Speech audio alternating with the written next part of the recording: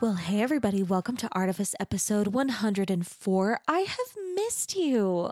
I hope you guys have missed me a little bit too. Not too much, but maybe a little. But it was nice to have a break, and I would say, to be clear, it really wasn't a break because I was working extremely hard on these new projects and also kind of really picking up, wedding gigs again, kind of seriously, which is great. It's nice to have money once again in my life. Wow, I've been up to so many things. The record is finished. It's fully mixed. I sent it off to mastering yesterday.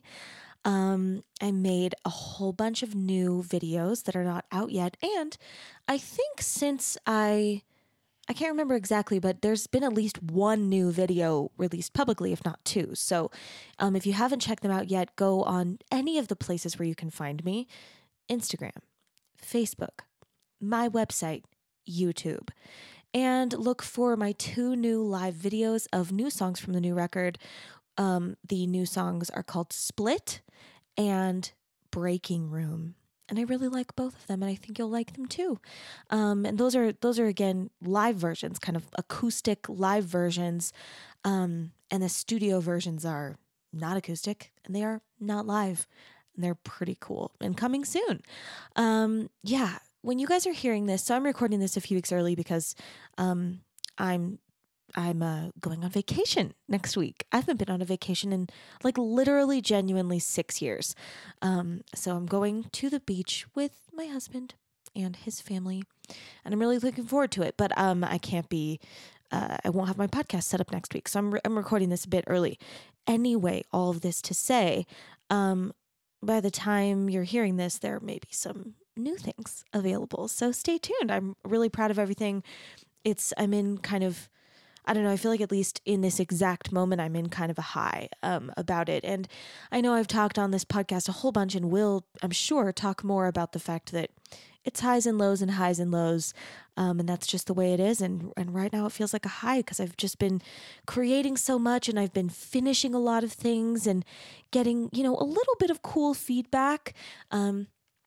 Yep, that's it. That's all the things. So that's what I've been up to on this month off. And I took a month off from this podcast to focus on the art things that this podcast is all about. So it feels good to have done that.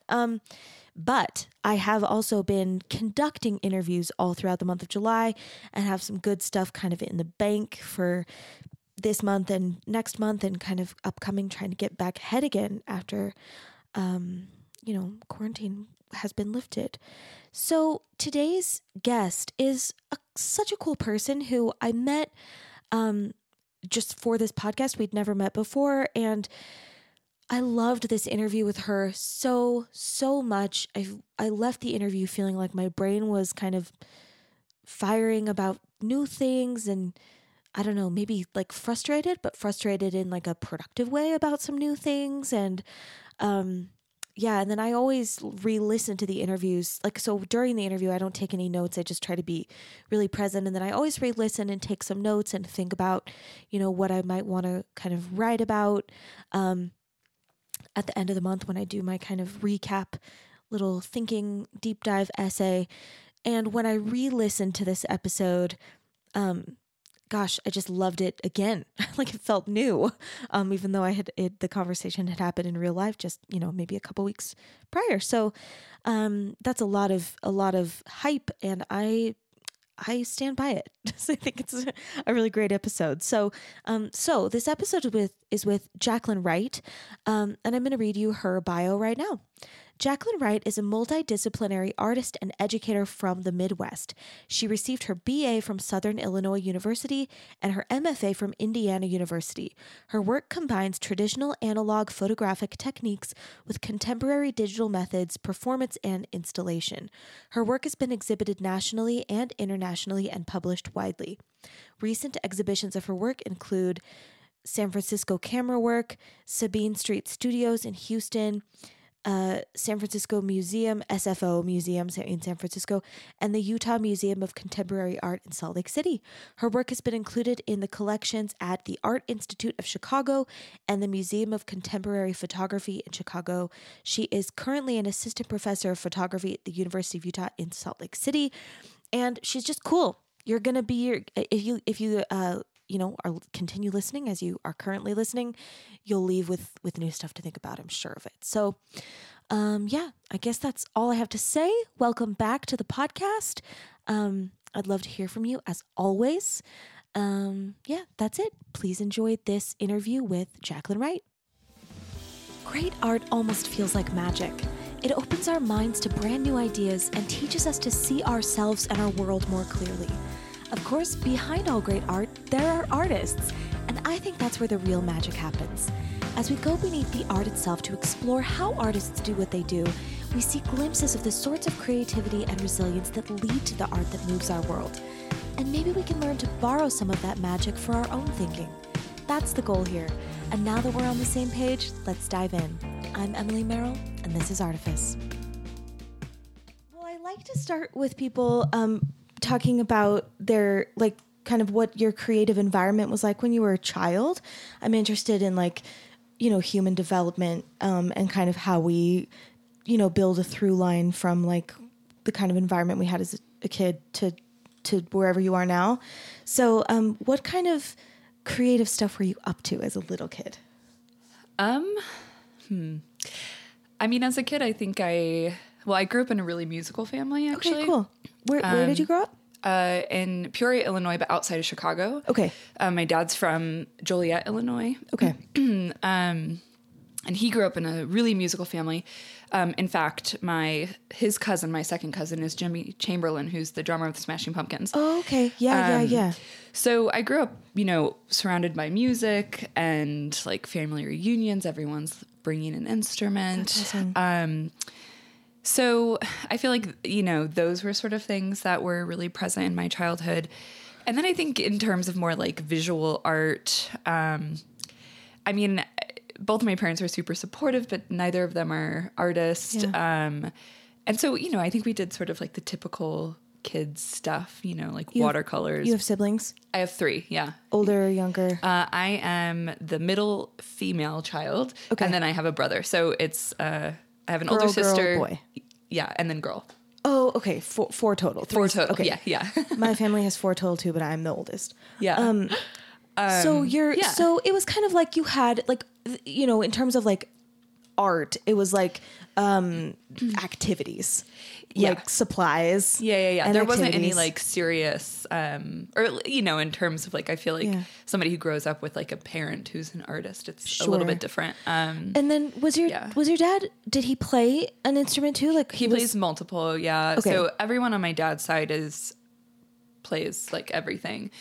So my dad is a drummer as well. Is he a professional musician? No, he's not. No.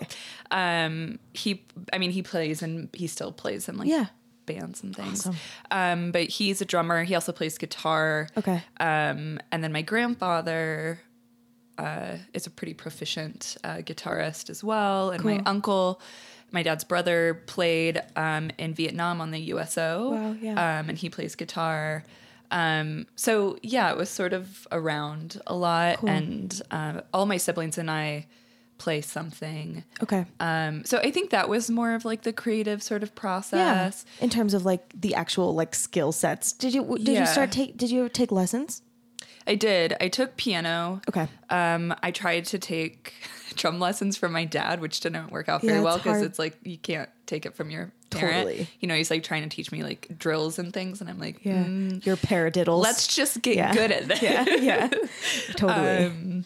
So yeah, I mean, we took lessons. My older sister, I think of all of us, probably took the most sort of variety of things, but that's like typical oldest sibling child thing. Stuff. And my little sister took the least as a result. But yeah. What about like, just in terms of like worldviews, perspectives, like, did you feel like, I mean, I'm kind of wondering more about like family culture and or just what you remember about like your personal relationship to like, like, or like early relationship to creativity, even in terms of like consuming the world around you or consuming media? Yeah. I mean, I think in terms of creativity, both of my parents, I mean, the sort of, culture in my house or whatever was very accepting of it. It wasn't ever like you hear stories of, or I hear a lot of stories at the, because I teach college students about, I hate to say unsupportive parents, but parents who are sort of like, why go into the arts? There You're not going to make unsupportive money. Parents. Yeah. For sure. I think it's a totally fair term. And my parents were never like that. Yeah. I mean, I think they were always sort of like, you can do whatever creative thing you want to do. Yeah. So I think in terms of like feeling like that was, Like sort of allowed. direction I could go and feel like I wouldn't always having to be defending or not always having to defend myself and things like that. So that was always really present. But I think when it comes to like actually seeing visual art, like we weren't like going to the art institute or things like that, and I think part of that is just like my parents weren't visual artists. They just didn't think, I mean, even now if I take them to museums, I'm like, it's just different. So I feel like I didn't quite understand the direction I was fully going in. I mean, how could you? But yeah, I think, it came from a place where my parents were really supportive of those types of experiences. And like my first photo class, when I was in high school, a typical high school student was like, I'm going to take all of the honors classes and like do all of the things. And I'm going to go and get a journalism degree and like whatever. And my mom was just like, maybe you should just take like a chill art class and like see if you like it. And I did. And so, I don't think I really got into that until I was like a junior or senior in high school. But it was at the result of, somebody suggesting it to me. Just like, I don't know if you like retrospect is like fallible, of course. Yeah. I actually just kind of like it. I mean, I think it's interesting to talk to artists about like, well, what do you like remember about kind of your early relationship to creativity? And I always feel like, it's very unlikely that the things you're doing now are like directly related to what you were thinking about as a child. But even in terms of just like, did you like to read or like, what was your imagination like? Like, do you have any kind of thoughts about what like you were like as a creative child? Yeah. I mean, I was a weirdo. Like I was a weird sort of like how so kid. Okay. So for example, I would like, if my mom braided my hair at night, when I would take my braids out, I would like get the braids really big and put on sunglasses and grab like a guitar and go downstairs and pretend like, so I think I was always interested in just being sort of like over the top. I mean, I don't really remember being like funny as a kid, but I've always been told I was funny. And I don't know that I was like, a comedian. I was just like a funny kid. Just like kind of had a perspective maybe. Yeah. And I like to play dress up and really sort of, I mean, I think there was a time when I was, probably like 10 that I was like, I will be an actress or an actor. And so I see those things as being present in my work now. Like I'm really interested in performing. I'm interested in constructing things that sort of are based on ideas. So I see, I don't know that I've ever really thought about it like that, but I can see how those things sort of connect. Did you like to write? I'm just mostly wondering because you were talking about journalism. Like, was it gonna be photojournalism from the beginning, or I think or were you so. writing? Yeah. Okay. Well, I don't know. I don't really remember. How did you get into photography? I took like a class in high school. Okay, so before you took the photography class in high school, was creativity like a significant part of like your identity, like before you kind of found that medium? I think so. It's hard to recall because I think when I was like, 15 or whatever, that high school age, I think prior to that, I definitely would have identified as like a pretty creative person. But, in hindsight, I can really recognize all of the ways in which like peer pressure and things like that sort of like beat it out of you a little bit because you so desperately want to fit in. But I do think like a typical, young woman, I was interested in fashion. I remember talking to like a, little boyfriend on the phone in 8th grade and thinking like, oh, maybe I'll get into like fashion in some way. Like, I don't even think I knew what that meant. Yeah. You just had, what was it? Did you have just like a kind of vision of like wanting something? I think, I want to say this. I don't want to say this. I think from an early age, I recognized in some way that I was never going to have a traditional job. Yeah. I don't know that's definitely not how I would have articulated it then. Yeah. But I think from a very early age, I remember saying to people like in high school, trying to figure out, thinking about college and whatever, being like, I don't think I want to do this. Yeah. Yeah, like it all sounds horrible. Yeah. What do you think that comes from? I don't fully know. I think part of it is maybe like a sense of, and again, I don't think I would have said this, but like creative freedom. Yeah. Where I just didn't really want to be put into a sort of category of like what my abilities were. Sure. Sure. I think I like to try a lot of different things. I mean, that's why visual art's really great because you can kind of do whatever you want. That's like a main thing that I want to ask you about. Like, as I was looking through the marked exhibit and like, I clicked on the first 8 links that you have listed on your website and like looked around, and some of the links, like maybe one of them doesn't work anymore. Oh yeah. Actually, I'm updating my website. So Like I recognize that. Yeah. Yeah. But I was, cause I wanted to see like the preview of the exhibit, and then I was like, damn it, this one won't. But I looked at a bunch of things, and that was like the main thing a main thing that I want to ask you about in a little bit. But yeah, one of the things that I'm, when I think about like, I talk about this on the podcast all the time, and I also say this all the time, I've never talked with you before, so I'll kind of say it again.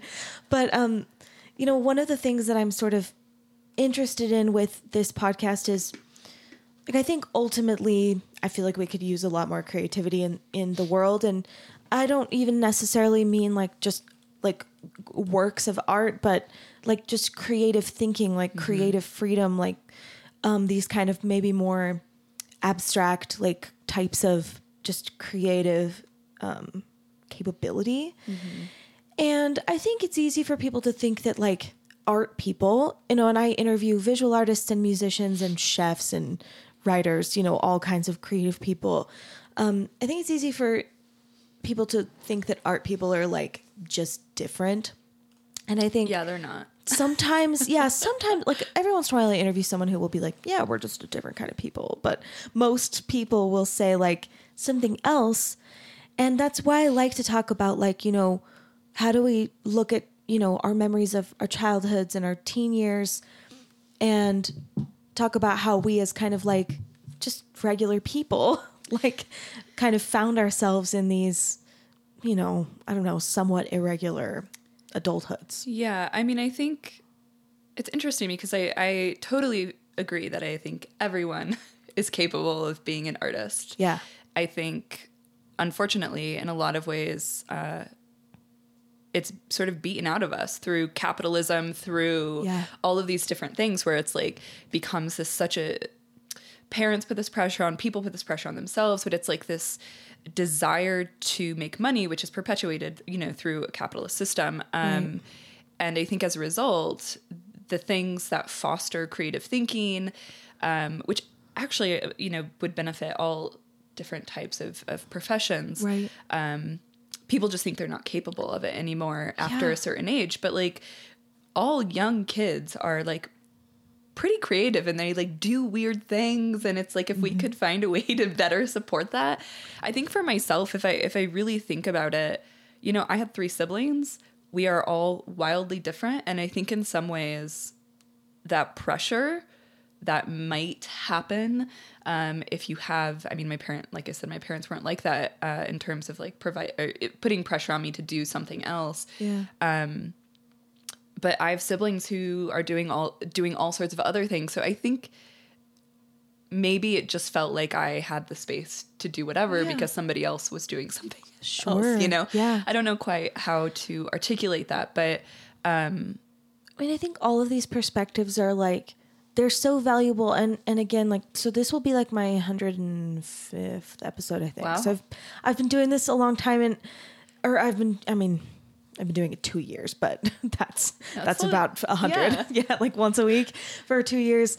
And having these kind of like deep conversations. And the thing that I'm like more surprised about than anything is like how much there isn't a correlation. Like everybody's different.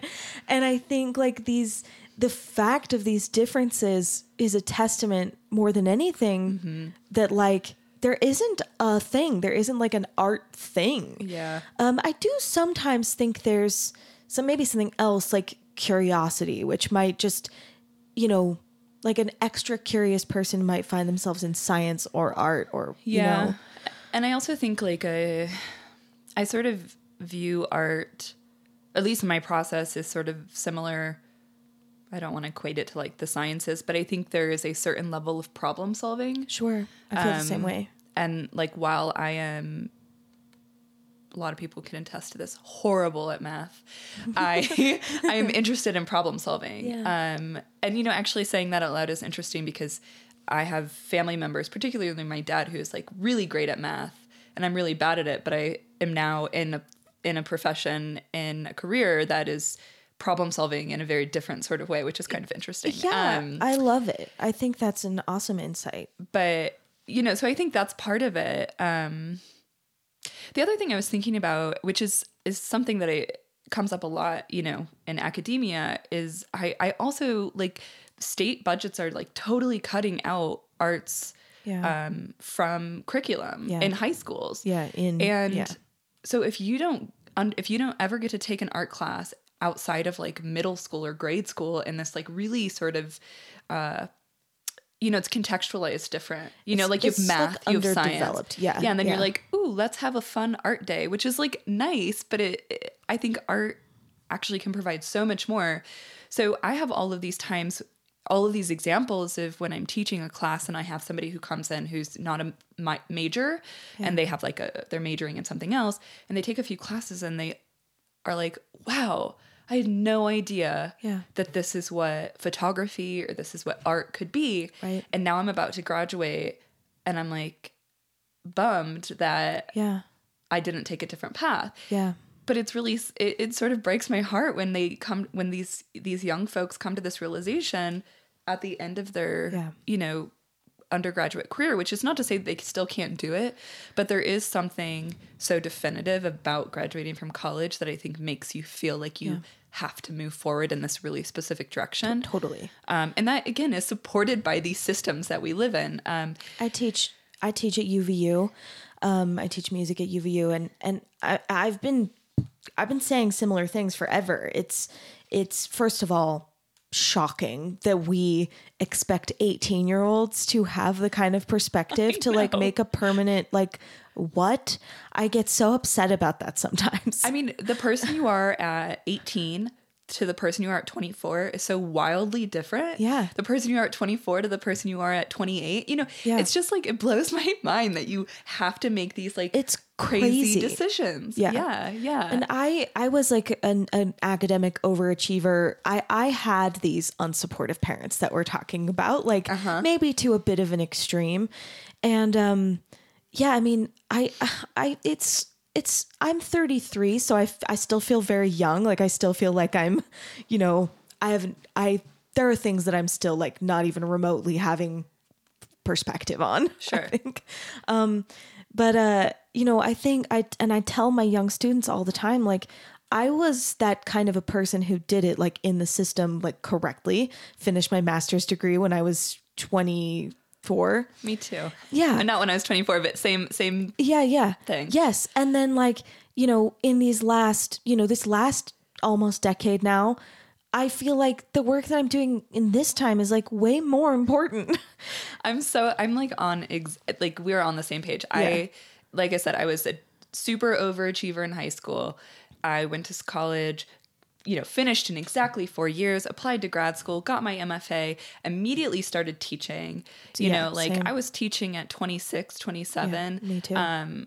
And I felt like I feel like, even on my website, for example, I don't even have my graduate thesis on my website. Yeah. All of the work on my website is post grad, like right after grad school. And I think part of that is because I was just so young and trying to figure stuff out. Yeah, you don't know. And I didn't anything. Yeah, you don't know No anything. perspective. You're just like a little, a baby. And I trying to figure it out. I tell my students, and like I have a sister who's 19 and she gets a lot of pressure. People will be like, well, look, what Emily did. And I tell her, like, this is bad data for you.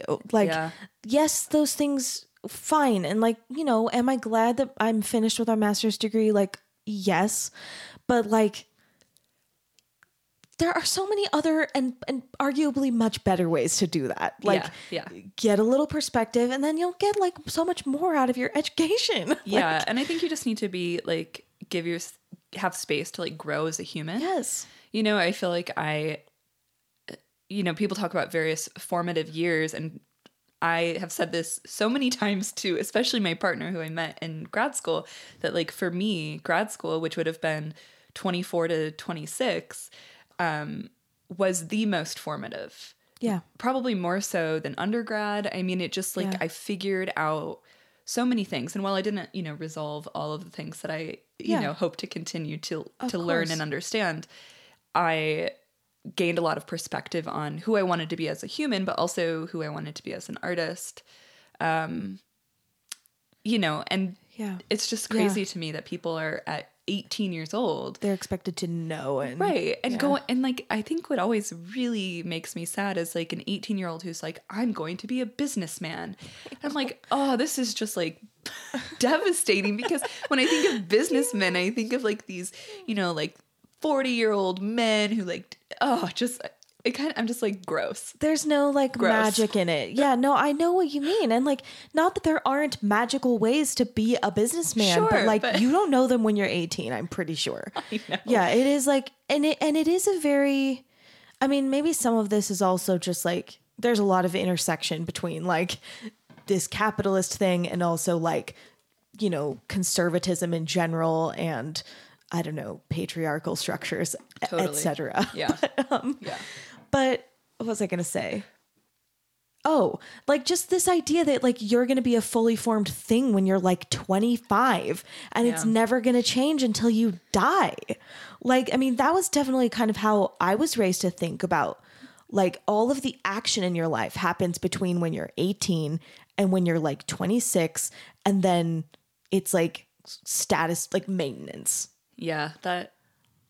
Which is That sucks. It explodes my, like in retrospect, I just feel like, and again, like I'm 33, which feels really young to me now, but like the way that I was raised, like 33 is like, you're done with stuff. Yeah. Like you're kind of done with stuff. Like, all of the big things are over. Like you're married, you've got your kids, you've got your house, you've got your job, the end. Yeah. Like we just try not to lose any of those things from there on out. Yeah. I just think,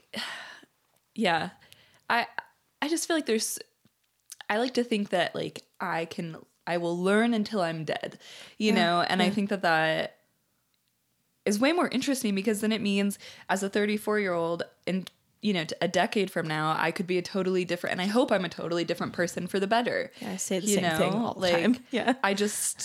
I'd rather feel like there is something exciting, there's change. Yeah. That my life has this kind of meta creativity that I was talking about before. That's like, we're both people who are making things, I'm writing music and recording albums and you're doing these works.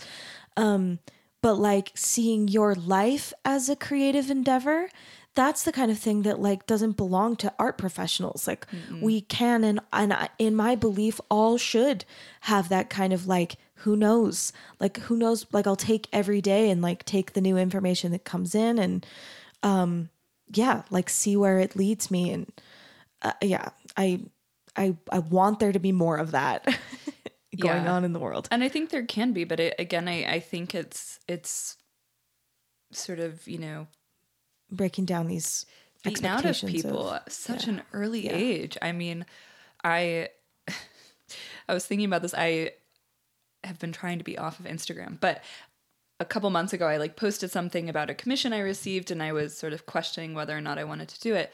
And somebody that went to high school with me like accidentally responded, and she like sent me a message and was like, I didn't mean to respond. Don't take my, poll response into account. I'm definitely not an artist. I don't understand art at all. Like, she like sent me this thing and kind of went on and was like, hope you're doing well. And I was like, and it just made me realize that like, this is somebody that I grew up with, that we had a lot of similar experiences growing up. Like, you absolutely could know and could think artistically. But I just sort of realized in that moment, and of course there's many other examples where this individual who sort of parallels some of my existence, a large chunk of my existence, feels wildly different than me because of particular expectations. Feel that way about my siblings. Yeah. And I think the other thing that makes me sad is that, for example, this person will continue, even if I like said to her, like, oh no, you have the ability to be a creative thinker. Like, it's over. Yeah. Like there's no going back at this point. I mean, it would take tremendous change and a like life shift to, for her to not have the existence that she has now, Yeah, I mean, and I think that feels sad to me because there are so many people like that. Yeah, I know. And I sometimes I feel like this way, like it's kind of like a hopeless is maybe a little more dramatic than how I feel about it, but not a lot of hope in like the ability to kind of like change these things. And I don't know, I feel sometimes when I'm talking to my guests, like, there's just like, there's such ample evidence that there's just like little tiny things that can make a difference, which is why it's so important to me to talk through these teen years, because the vast majority of us do have these kinds of things where it gets beaten out of us. And when I say the vast majority of us as professional artists, so talking about how we, picked up the pieces, or like what were the little things, because, I imagine that if someone was listening with even just a tiny bit of like, can I do a different thing? They might get clues. So, okay, I was thinking about this last night, and like I said, I'm not a visual artist and I have a limited vocabulary. But I might just be wrong about this, so just tell me if I am. But it seems to me like the kind of work that you do now, and even just in terms of like the broad genre is maybe the right, genre mediums, are like a bit radical, or like a bit, I don't know. I feel like maybe people can understand like painting flowers, and maybe like the general public wouldn't have like a template to kind of understand what you're doing. We can talk about that more later. Like, I know I'm aware that what I'm saying is very like reductive. No, I think in terms of like audience, I've always liked the idea that my work is accessible, but I am very aware that it is mostly not, because it is it's academic in some ways. It is sort of conceptually driven. It's idea driven.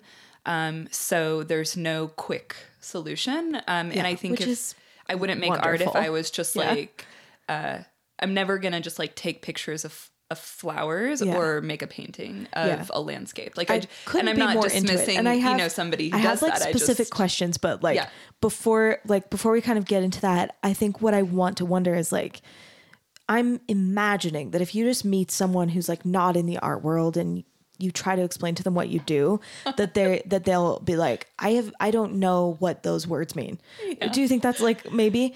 Yeah. And I also like if somebody's like, oh, you're an artist, what do you do? Yeah. I mean, and it's like the worst question, because I'm like, I know. I'm not a painter and I'm not a like ceramicist or something. So I can't just like say those. Like wedding photography. Right. And I think photography is, I mean, one reason I like photography is that it's so complicated, because it is so accessible. You know, like everyone has access to it. Everyone can make images, which Yeah. makes it an incredibly democratic medium. Yeah. But the way that I'm using it is not maybe I'm giving myself too much credit. But the way I'm using it is not the sort of like broadly understood version. Yeah. And so if I say like, so I have stopped saying I'm a photographer a long time ago. I say I'm an artist, but then when I say I make work that uses and is based in images. Cool. Because I just, otherwise there's too much of a difficult. I'm a professional singer, and that is something that people think they understand and they really don't. And I also feel like when people say like, what do you do? I'm just like, any other question, like, please, like, I don't make me answer this question again. Not that it's one. complicated and it's a bit soul sucking too. Yeah. But the reason I'm asking this way now is I'm wondering if, like, you know, your 15, 16-year-old self taking that first class, like, what would she like think about like meeting you now? Like, I'm just, you know, because again, like, this is only 20 years ago, not even. Yeah. And as we're talking about these evolutions and these kind of changes, would your young self have been like, I don't know about that, but that's badass? Would your young self have been like, what? Like, yeah, what do you think? I've actually thought about that before. Yeah. And I don't know what,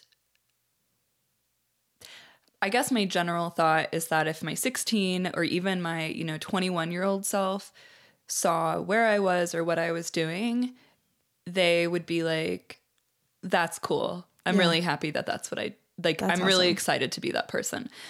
Which feels good. And maybe like, I don't know. I wish that person would have gotten there sooner. Yeah. You know, Well, but like, I think I had really, I think again, while I had supportive parents, it doesn't change the fact, you know, I grew up in a small, pretty conservative town outside of Chicago. Like, very few people leave. Yeah. Very few people do other things that are not like rooted in like deeply capitalist beliefs. So I think that person, that, you know, 16-year-old version of me would have just mostly been wildly surprised, which I think is like best case scenario. Yeah. You know? Okay, I love that. I was hoping that you would say something like that.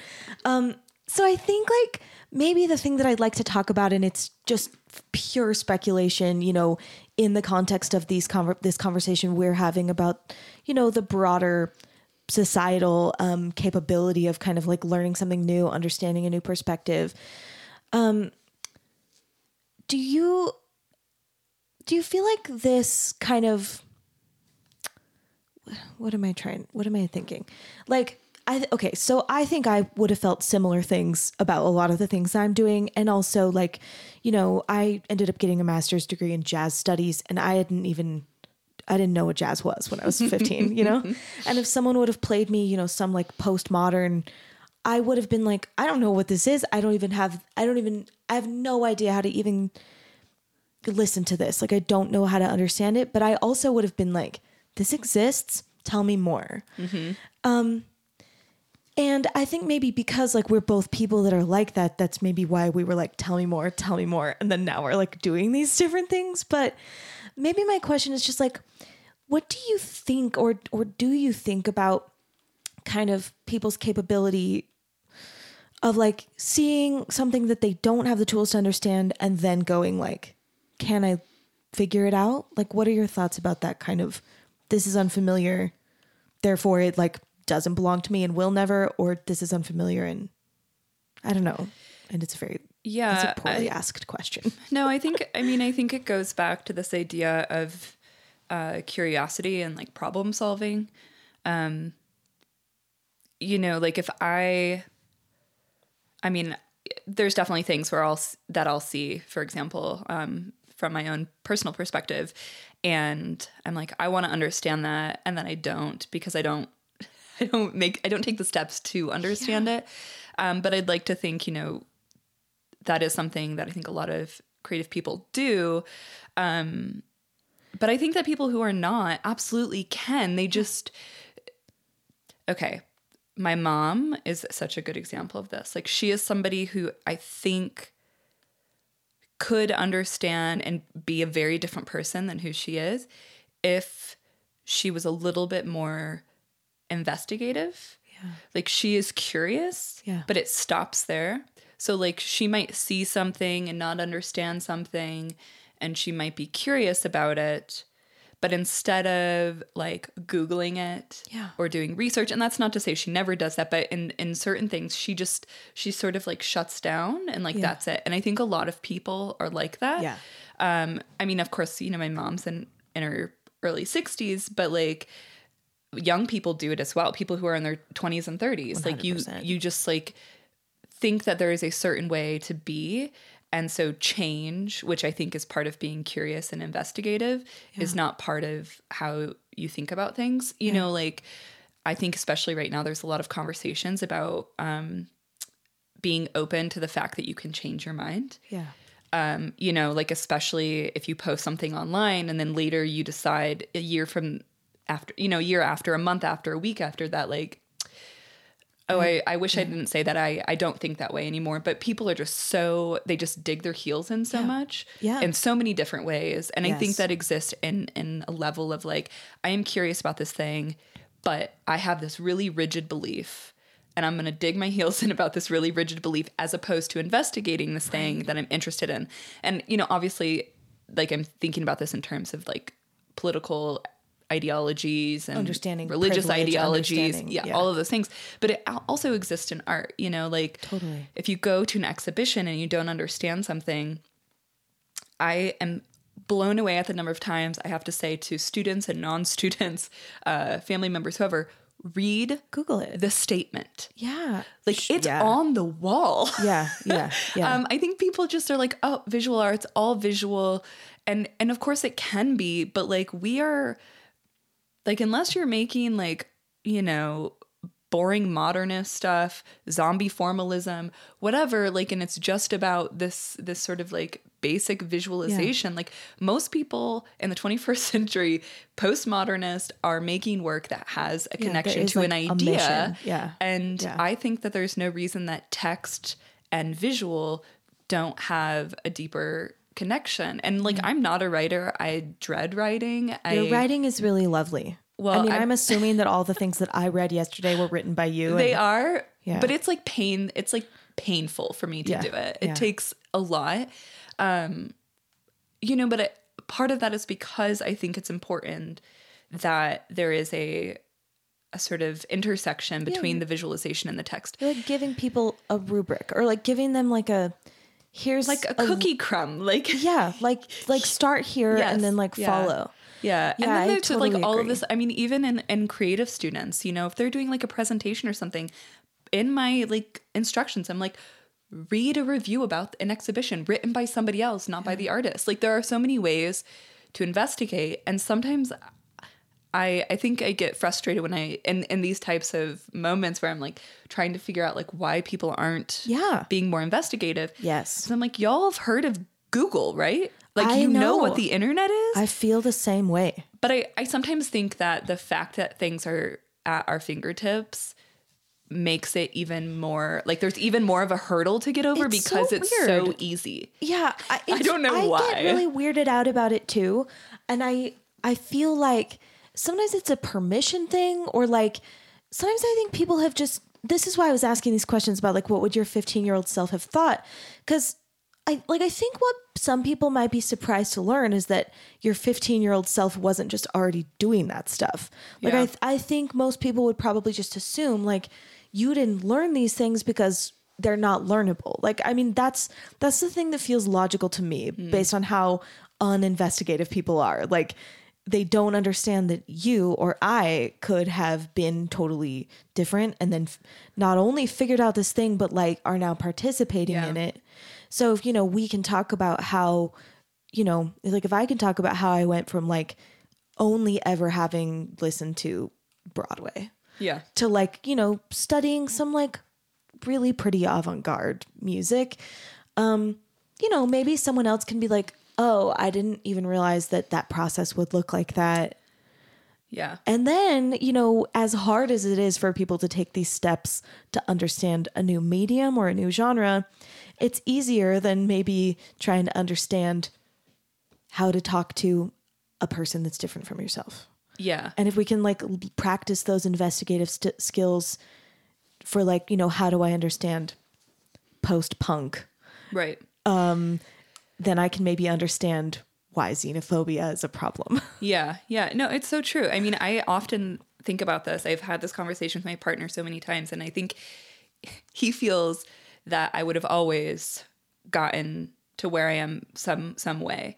But I feel very strongly that I could have easily ended up staying in my hometown, getting married at like 25, having kids, and right now I could easily have kids. I could be like, you know, making wedding photographs. And I don't say that to be dismissive of people who are doing it, but like for me, that is like, oh my God.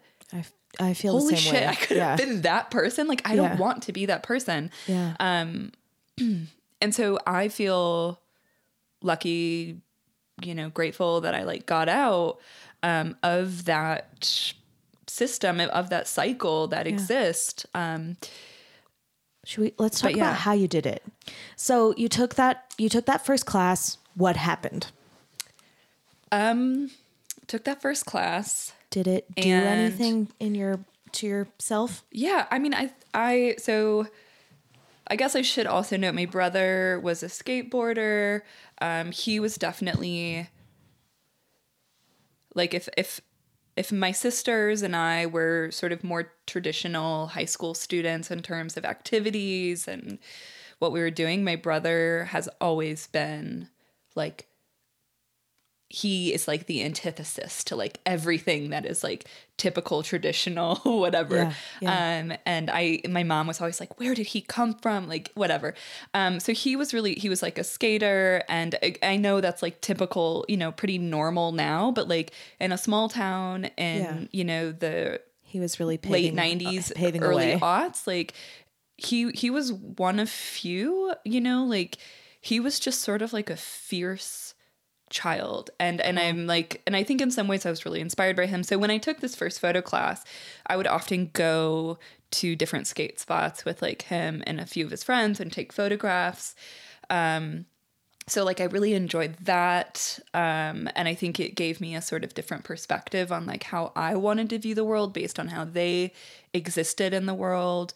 And this, what would have, you know, sort of been considered like an alternative type. Was anybody giving you the kind of vocabulary to say like how I want to view the world, or like was this template of like I might have an opinion that's different from other people? Like, where did it come from? I don't know. Yeah. Okay. I really don't. I think honestly, like if I really think about that, like I can probably pinpoint some folks. Like I think my brother really is somebody. I don't know where he got it. He just was like born that person. Yeah. Cool. I mean, and I don't know why. Yeah. He just like does whatever he wants, and of course that hasn't always been great for him. But like he is at his core a very intense, authentic human being. Yeah, that's cool. And I think like I have some cousins and some people who I think maybe demonstrated that there were people who had other ways of thinking, but I don't know that I would say that my parents ever gave me. Yeah, or teachers. You kind of just had like a... Yeah, I will say the person who taught me photography in high school, she was really wonderful, and I felt really encouraged by her. I don't know that she gave me like this different perspective, but I definitely... I feel like sometimes it goes without saying, like... I also feel like, because I think about this stuff a lot too. Like I feel the same. Like when you were saying, like I could so easily have like I'd say all the time, and like I'm not really joking. Like if someone had wanted to marry me earlier, like if someone had like offered marriage to me earlier, like I think I could have a really different life. Like I feel really lucky that I like got a little bit older before like that was on the table, and I got married when I was 23. I was still really young, but I was halfway through my master's. So right. Yeah. you know, I don't know. But what was I going to say? Yeah, I think like no one ever gave me the vocabulary either, maybe, to be like, hey, there are other ways. Hey, you can have a paradigm shift. Like you can have a different perspective. But I just noticed it occasionally. Yeah. You know, I guess I should note, so, and this relates to Mark quite a lot. I think because of my birthmark at a very early age, I learned from my mother to be incredibly resilient and also like forward and like, I don't know. I learned to be an asshole pretty early as a result. Interesting. Yeah. I think, you know, my birthmark just sort of like put me in this position to have a lot of experiences that no young person should have. Yeah. And as a result, I, you know, like the sort of scrappy side of me was like, that happened very early as a result. You know, like I can remember in 8th grade or 7th grade, I was a cheerleader and I'm like walking in the little like parade for some stupid, you know, like festival, small town festival. And I was walking afterwards with some friends like through the games, and some, you know, guy who is like working a booth, like a booth. vendor. Yeah. I don't even know what he said to me, but I very distinctly remember flipping him off. Yeah.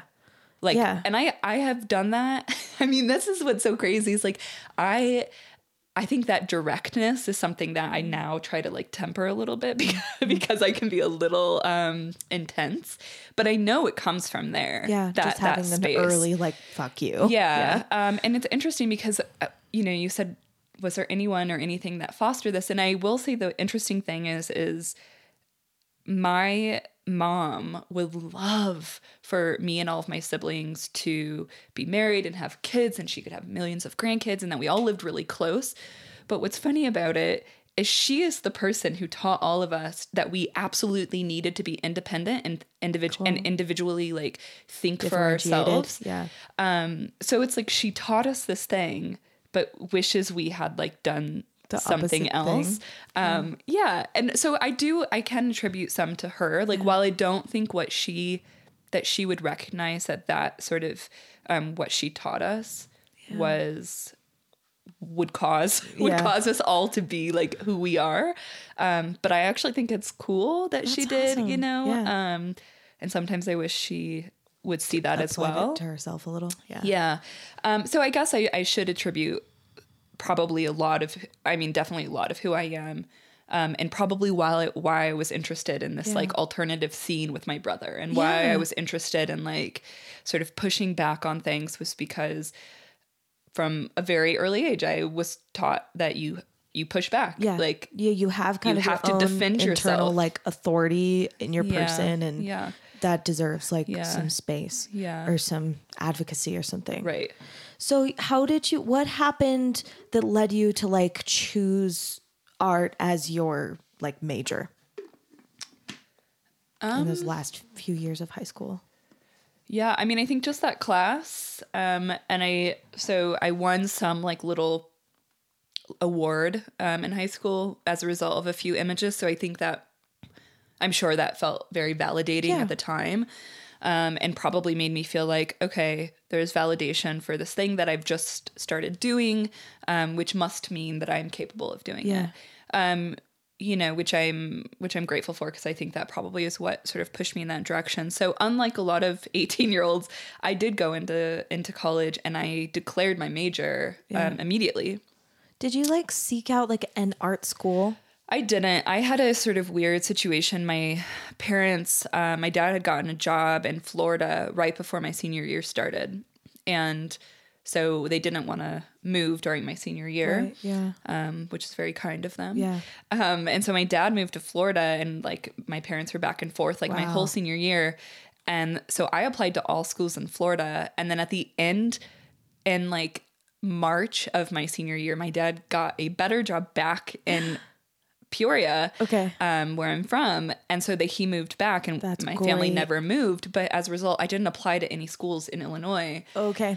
So I had planned to go to school in Florida. And then anyway, so actually the school I went to, I applied to because it was like one of few schools that I could apply to still. Okay. They did have a cinema and photography program, which I was aware of. So I didn't really seek them out. And I guess I wasn't totally sure that I was going to be a photo major. You just knew you wanted. I just knew I was going to do something more creative. Were you kind of like looking for like an out of like this template that you were kind of seeing in your Yeah, I city? think so. Maybe like, I'm not sure exactly what it'll be, but like, Yeah. it got this photography award and I'm going to take that as like a, Go and do something else. Yeah. Yeah. And so, yeah, I think when I got to college, you know, like I immediately was in photo classes. Yeah.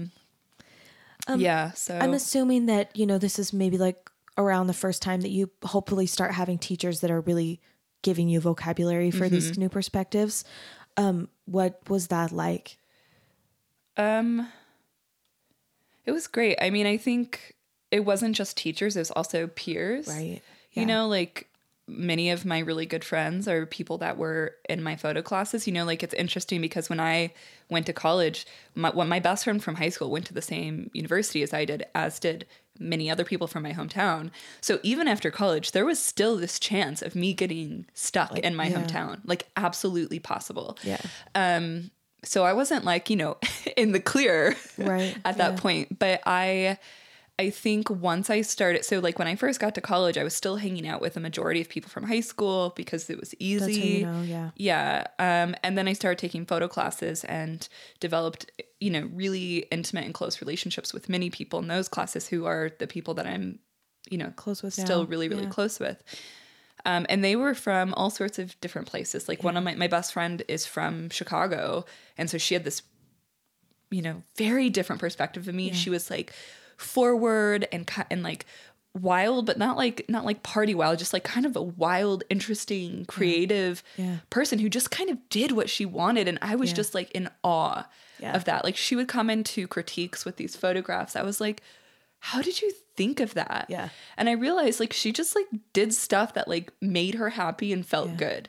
And that was inspiring. So I think like even understanding like that could be a creative process.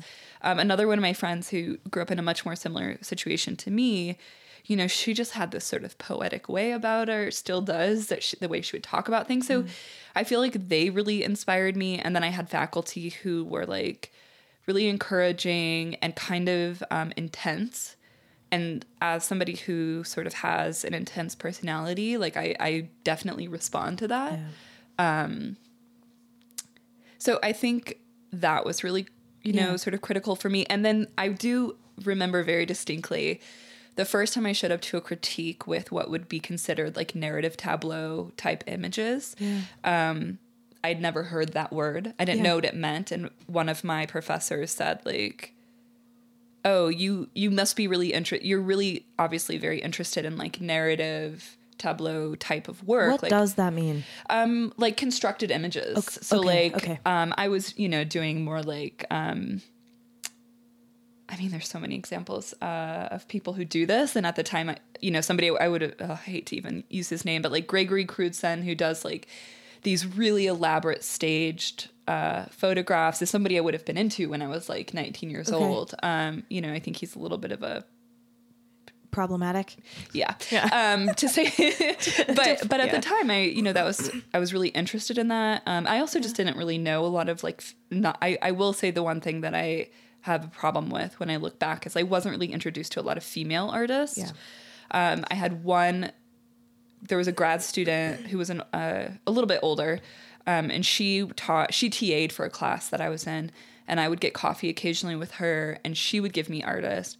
And she was huge for me because she was the first person that showed me a lot of female artists. Yeah. Wow. So I was like really interested in Francesca Woodman, who was like doing a lot of sort of like blending her body into houses in the 70s. And, she died at a really young age, but I was super into that type of like making something for the camera as opposed to finding something. So I went to a school where actually a lot of tableau meaning like assembled? Like, Yes, assembled. Yeah, okay, Yes, okay, yeah.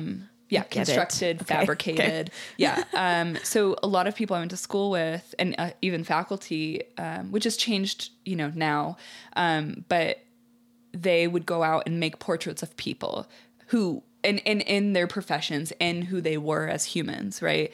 They would go out and do like street type images. Yeah. That was like the worst for me. Like if I had a class where I had to bring in a certain number of contact sheets and I was like making these images, I was like, I can't do this. I am somebody who like is so bored by this type of image making. Yeah. And I don't think I couldn't quite articulate. I actually thought it was a shortfall of mine as a young person in college. So interesting. But now, and as an educator, I often say to people, because I do give number counts, is I like have a caveat with it, because I'm always like, look, I'm not somebody who goes out. I'm never going to make 400 photographs on my digital camera ever. I don't ever clear off my SD cards because I don't make that many photographs. I make something, I photograph it enough, but like the making is the hard part, not the photographing. It's so interesting. It's such this is the exact kind of like, personal insight that I find so valuable in these conversations. Cause I think people would assume, and like, maybe I'm wrong, but I think people would assume that like, you do start out just wanting to take all these images and like you get like you want to move beyond like what you're doing is like a step beyond. Mm-hmm. And I love this like, fact that it's not a step beyond. It's like, I don't do this. And so like, this is, again, it's problem solving. And it's also just like, it's very simple. Like, like people could look at it and think like there must have been like a really complicated path between, where she was and where she is or something. And really it's like, this is what makes sense to me. Like, and that's, it's such a simple, it's so simple. And I think if people could understand, like Jacqueline is doing this, like partly because like, this is what she does. Like, this is what I just think knowing that like alone would give people like a really different, like, this is not an artifice.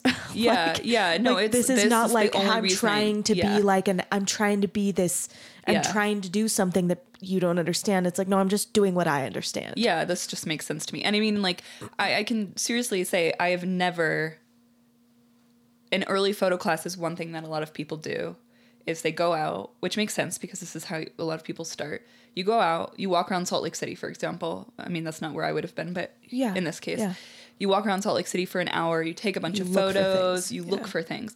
I can say that I have never done that. You hate it. And the times that I have done it on like a road trip or whatever, I am like bored out of my goddamn mind. Like it's just like not interesting to me. And not that I can't find interesting things, but I don't know, maybe it makes me not much. I think I am an observer, but I think I'm just more interested. And it wants to be active. Yeah. And I like to feel like I have, and maybe also it's because I am a very sort of, I'm a little bit of an obsessive person. I'm very particular. I like to have control in these, particularly in art making. So I don't have control when I go out and I look around. Right. And I want everything, so I think, and that is just like that's always been part of me. Like that's part of my personality. So how does that translate into art making? Well, for me, it translates in the fact that I like to make things to be photographed as opposed to find things to photograph. And there's nothing wrong with people who do that. I just don't. I just can't, and I don't. I think I feel similarly about like, I mean, maybe this is, I don't know, maybe it's a little different, but I think a lot of people assume that songwriting is like reactive in that same way. Like you see something, you feel something happens to you, and then you write about it. And I also feel phenomenally bored by this idea and would much rather like create something from scratch, maybe decide first like what I want it to kind of like feel like, and then think like, how do I get there? Yeah, Like, how do I get that thing? Or what I want it to mean, what kind of an effect I want it to have. But then I'll have people, you know, like I'll write something that way that's like, it's not autobiographical in any sense, and have people be like, what happened? Like, I'm dying to know. And I'm like, what happened was like, I wanted you to feel that thing. Right. And then I just, and you did it. yeah. Yeah. But it, nothing, no, like that didn't happen to me. Yeah. I don't want to write about like my own, Yeah. I mean, most of the time I want to write about something more complicated. Yeah. Or And something. I think it's interesting because I think a lot of people feel that way. Like I actually, in like foundational classes now, I make a point to talk about this type of image making, because I am not joking you, every single student, unless they have some prior photo experience, comes in and their perspective of photography is so specific and tiny Yeah. that I'm always just trying to like blow it open. Yeah. Yeah. Because otherwise no one ever is going to no one wants to be in my area, because it's like, I don't want to just make images that people put on Instagram or whatever. Like this is the student's feeling. And so like my goal is always to disrupt what they think that type of image making is. And I that's why I try to sort of express my own experiences, and that I don't make work like that. Yeah. You know, and I think that's really important, because if you like the type of image making that I was sort of experienced mostly in undergrad, not that I wasn't supportive, but like the type of images that were probably the most celebrated were not the type of images that I was making. Yeah. And I think that can be really disheartening. Yeah. And so I work really hard, because I felt that sort of like gap in my education. Totally. I work really hard to make sure people feel supported regardless of which sort of creative direction they go in. Right. Because I think that's going to make them stick around and understand that they can do this. Yeah. Yeah. So the podcast is called Artifice because it's a cool word. I say this like literally every episode. And also because I think these things like I take this word to be not necessarily like purposeful. Like I think artifice can exist when we don't intend for it to. It can exist in misunderstanding. It can exist in, someone. Yeah. I mean, it can exist in misunderstanding. Like someone can make assumptions about why you're doing something or how you did something or what it means. Mm-hmm. And, I don't know. So one thing that I'm kind of just thinking of right now that maybe feels interesting to me is like, yeah, I mean, people could look at like the work you're doing or the work I'm doing and think and project artifice onto it in either direction. They could project it in terms of like, this is contrived, or like you're trying too hard to do something. I feel like I get accused of that sometimes.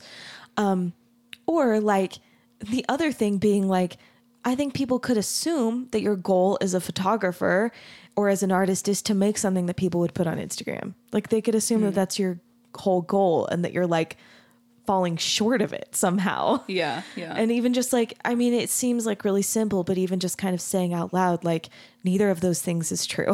Like this is neither like falling short of like some arbitrary beauty standards that, whatever, like it's not like I'm just not good at this thing that you think photography is supposed to be. Right. Yeah. Or the like, I'm trying to do something really academic. Like it's just what you want to do. It's what you love to do. Mm-hmm. It's what you like feel. I don't know. I assume like you want to affect something. Yeah. And I think like, I definitely am under like I'm not trying to like, fool anyone to thinking that like what I'm doing is not totally constructed. Like of course, like right, I'm like whatever, you like that is what I'm doing. Yeah. Because that's what I'm interested in making. And the reality is like if I wanted to just make stuff to put on Instagram, like it's not hard. Yeah. You look at the trends, it's easy to mimic that. I mean, we see that all the time. There's artists who are referencing that. I always give this example to students, but Penelope Umberco, she, did this series. I mean, it's older now, where she keyworded in Flickr comments like sunsets, and downloaded all of the tagged sunsets. And it is like thousands and thousands of images, and she hangs them like in a room. It's like a whole installation. Wow. And I mean, I think the point is like all of those images look exactly the same. This is done. Yeah. All over. Yeah. So, you know, and I think she's just sort of pointing to the like pervasiveness of of certain types of aesthetics and things. But like, it's not hard to do that on Instagram. It's not hard to fit in with the trends. So like, from just like your own perspective, could you speak to like why it is that like it's not your goal to fit in with the trends? I mean, I don't know that that's complicated, because I think that my work does fit in with trends happening in fine art and conceptual art making practices. And I think that, and I'm not going to pretend that like I'm above trends. I think everyone falls, of course, you know, falls into that sort of trap, especially, you know, when things are politically contentious, and people are like very definitively on different sort of sides, that it's easy to be like, I am making work about this because, but that is still a trend, you know, like, so I think I do fall into that, but I think in terms, I just don't see a lot of merit in Instagram. I think it's interesting. I think I you know, I use it, but like social media generally, I think is, you know, very damaging. I mean, there's so much proof of that, right? You know, and so like, I even think the things that I do post on Instagram probably do fit within a particular look on Instagram. You know what I mean? Like it's hard. I think some of those things are hard to sort of separate yourself from, but it's really complicated. So, but I don't think I'm interested, but the reason I guess I'm being critical is because I don't want to make work about something just so that it fits on Instagram, because it's like, what's the point? You know, like, I mean, I'm not interested in that. So with you. Like, I'm so with you. And I feel the same way about, I mean, Spotify is similarly like overrun with stuff that sounds exactly the same that clearly people want. And I also have a lot of feelings about like, it's not that I couldn't do it, but I also like couldn't do it. Yeah. It's like fundamentally couldn't do it. And also like, I don't want to. And I wish that I don't know, like it's such an unbelievable premise to people that like, you really do just have a totally different goal. And it's interesting because there's actually an example I sort of think about frequently. I was in a meeting with, you know, some students, graduate students, and we were talking about their work, and their work definitely is within realms of sort of talking about racism and the political climate and things like that. And the student was showing some sort of appropriated clips, and we were, you know, having a discussion. And in that discussion, my colleague, who's wonderful, said, how much work do you look at that's about Ronald Reagan? And everyone's like, none. Yeah. So like making work about a specific person isn't, in this case, Trump, is not really going to do anything. It's more like, what are the issues that you're interested in, and how can you talk about those issues without having it be about this like really specific thing? Because that's not very, I mean, not that everyone's like just trying to make timeless work, but like that's not particularly interesting, you know. And especially you're already like your audience is already on, like who you're probably talking to is mostly on board with you. So you're like you're not doing anything. And it's interesting. I mean, I think that was, for me, I think about that a lot, because I'm like, oh yeah, like I know there is work that is critical of like, you know, like Reagan era ideas and things like that, but not about the person specifically. It's about like the larger issues around like how humans were treated and what policies, how they affected people. So, you know, I think about things like that a lot as well. It's like, what what is my work about? Who is it for? And what does my audience already know? You know, and again, I'm not like opposed to like a lay person engaging with my work. I wish they would, but I just think it's like most of the people that are going to see my work, if I'm just being totally self-aware, are people who probably in a lot of ways politically and socially are They closer already have to me some language. than folks who are going to very much, you know, disagree with what I'm saying. So it just, I guess my point is it just presents an interesting space. You know what I mean? Like I do. I think about this kind of stuff so much as well. Like, it's like, trying to be self-aware, trying to like really look at like, what am I doing? Why am I doing it? Who is it for? What do I expect it to do? You know, it is like a very, it's fraught. Yeah. Is there anything else? So I want to talk about Marked, just because that was the thing that I looked at enough that I maybe like have some questions that won't be stupid questions. And maybe like some other kind of more general, like, how do you see art and what's your art philosophy kinds of questions. But is there anything else you want to say about, you know, just your professional life so far? Like any kind of insights into, I don't know, like I like kind of this subtext that we're having about just, how people can be investigative. Like, do you have any thoughts about like how you kind of got to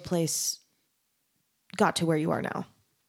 That might be like just, you know, interesting or helpful. I mean, key insights. This isn't very insightful, but I really think like your peers can be some of the best examples of helping to sort of like push you in a certain direction. You know, like as I mentioned, I felt grad school was particularly formative. And I attribute most of that to two particular people who I went to grad school with, one of whom I'm married to now. Awesome. You know, like I just think like they came from these really different places than I came from. Yeah. You know, one of them grew up out west in a very different type of family than me. One of them was a military kid and went to high school in Europe, and like they just came with these like different perspectives. And I will be honest, when I first met both of them, I remember our first critique, I think I said to somebody else, like, they're pretentious assholes. And I think it was because I felt so uncomfortable by their confidence, by what they were saying, how they were talking, what they were doing, that I was like threatened or like challenged in a way that like made me default into like defensive. Yeah, exactly. Which happens a lot. Right. Yes. And so I do think that was also a lesson to me, because I will call myself on it all the time now, where I recognize like if I'm being defensive, I'm like, oh, you feel challenged. I do the same thing. Oh, you feel like uncomfortable. I've learned like what, you know, maybe an answer that I would give to this question that I asked you is like, one really important thing that I learned during, you know, some of those types of developmental years in my life is like, I've learned to flag that defensive feeling as something I need to look at. Yeah. And not as the end of something. Yeah, no, like totally. I flag it as the beginning of something. Yeah, same here. And I think when I feel it and I notice it, I sit with it, because otherwise, you know, what else am I going to do? I just sit with it. And then after I've sort of gotten over that initial, like, you know, sort of gut response, I then think about it and I try to respond to it. Yeah. And I think that is one thing that helps move my art making forward. I think it's one thing that helps me move forward as a human and as a person, is that I try really hard, and I'm of course not great at this all the time, but I try to recognize it, is that like, it's okay to change my mind. Yeah. It's okay to unlearn and relearn something. It's okay to feel challenged, you know? And so I think grad school was maybe the first time that I really recognized that. Yeah. And that is what helped me to probably be, I just truly think that if I could have met somebody else somewhere else. I mean, there's no real point in like trying to figure out what my life could have been or would have been had I not met these people. But like, it just can be good lessons as moving forward. Yeah. Like, but the reality is like they really were helpful in me understanding. I mean, they would never think about themselves in this way, and we don't really talk about it. But like, as somebody who hadn't had those types of experiences, really, it was huge. It's a huge eye opener. I have similar experiences in college. I grew up in Arizona, in Mesa, Arizona, which is there's mostly a lot of one kind of person there. Yeah. And I went to school in Denton, Texas, which is a real liberal little pocket, like a real hippie town in Texas.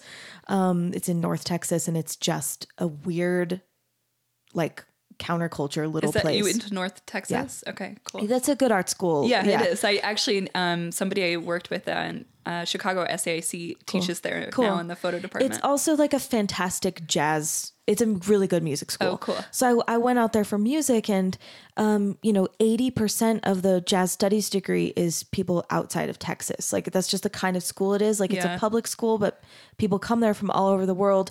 So yeah, for the first time in my life, I was meeting people who were like not American, Yeah. like, meeting people who were not only not Mormon, but like not religious at all. Yeah. And never had been. Like, their families, their parents were atheists, Yeah. No, I had a very similar, I guess in grad school, but that was very similar. And I did not grow up Mormon, but I grew up in a religious household. Yeah. And I had all of these issues. And I recognize those issues very early on. Like, I can now, in hindsight, like, recall all of them. Yeah.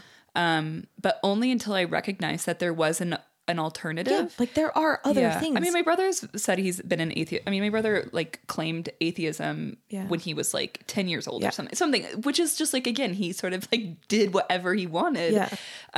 But for me, he was, like, the only person that I knew that was like that. Yeah, and he's, like, your brother. I mean, so it's, like, a weird...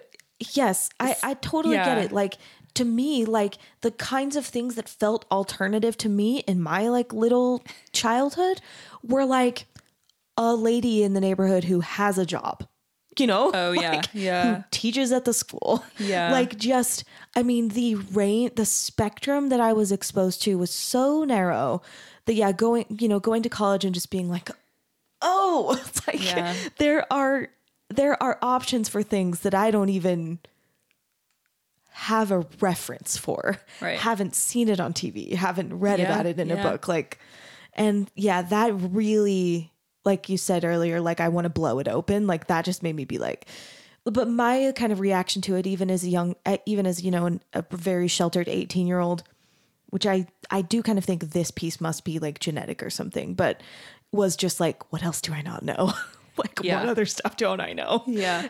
Instead of like some kind of, I personally never felt defensive about those kinds of things. I was just like, what?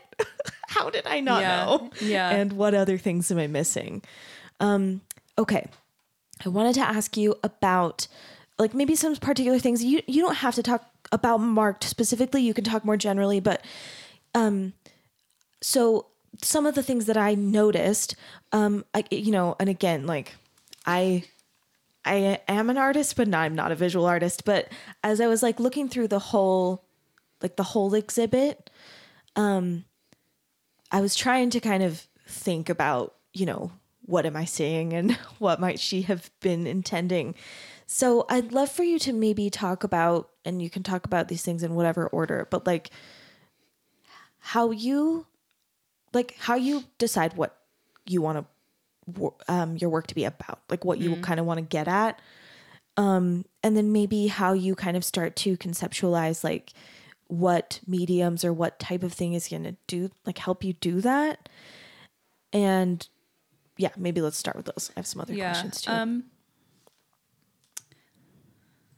I don't know that I have a like direct answer because I think I'm somewhere, but like, I have an idea. I execute it. I don't always know what that idea means. Yeah. Okay. So I'm somewhere like, at least when I'm starting a process, and often that start can take a very long time. Yeah. I might have like a nugget of an idea or a thing that I'm interested in. And I'm like, all right, let's try it. And would the thing, could it be like something really specific or something very vague? Yeah. Okay, and I think vague. I think it can go in either direction. Like in the case of Marked, I'd never ever made work about my birthmark before. It had been suggested to me many times by many different faculty. That's kind of annoying, maybe. Yeah. And I just was like, when people would suggest it, I'd be like, no. Yeah. No, absolutely not. Yeah. No, I was like, I would get so like mad about it. Cause I think, it's like this thing that I just wasn't really ready to sort of like deal with. Well, especially if you've really worked hard to be like, this isn't me. Like, yeah. or something, like if you've kind of learned to like separate the kinds of criticisms that maybe people had when you were young from like your own like worth. Like, yeah, I can imagine that. I mean, it's being definitely like, it's just like straight up body shaming. Right. Yeah. And then like, why do I want to like, yeah, I don't want to like call attention. Yeah. But I think I don't really remember why. Oh, I actually do remember why I had a really bad experience walking home from a grocery store. I was followed in a car by people for a long time who were like screaming at me. Jeez. Yeah. Just because they assumed that I had hickeys on my neck. I mean, it's just like mind blowing to me sometimes when I say it out loud. I'm like, no one will ever believe these things. Like, it's so absurd. Like, because it's like, why would you ever do that? Yeah. But people do it. People do things that are insane. People can be horrible. So that happened, and it wasn't more traumatic than other things. It was equally as traumatic as a lot of things. But I think as I've gotten older, I like maybe thought it would stop, and it hasn't. So I think that was maybe the impetus for like being like, I'm going to, you know what, fuck it. I'm going to like make work about this, and maybe it becomes nothing, but maybe it'll make me feel so it started a way there. of dealing with it. Yeah. Okay. So it started there, and it really was just purely like, I'm going to make work about this mark that's on my body that has caused, verbal, physical, abuse, people touching me that I don't want touching me, just like crazy shit. And I'm going to make a few pieces about it, and we'll see what happens.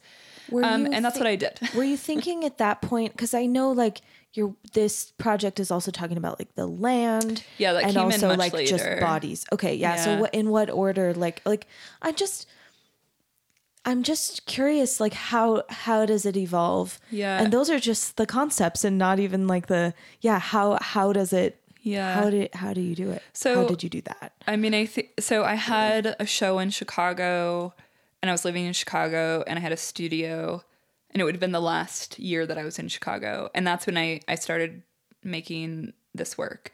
And the first two pieces I made were like purely like it was and I knew I didn't actually want my birthmark in any of them. I mean, it is occasionally in it now, but at the time I was like really interested in it as a symbol, as something off of my body to like that still has this like really specific shape and form. And so the first piece I made was this piece that's a double panel, and then like a sculptural piece. That sort of, that's the one, the like partner piece. There's like it's like a cutout and then the standing piece. Okay. So that what those pieces are of is I sampled different parts of my skin tone, and I went to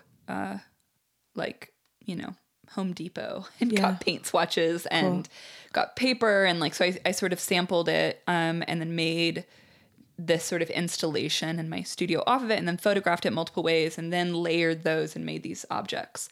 And I had a show in Chicago late winter, early spring, and so I had made that piece, and I had started making these pieces with I was laser cutting dark slides, which go into the back of a 4x5 camera. So this was both digital and analog, which sort of gets to your second question. And I honestly was doing both all the time. Okay. Like I made decisions later based on what things looked like and how they turned out.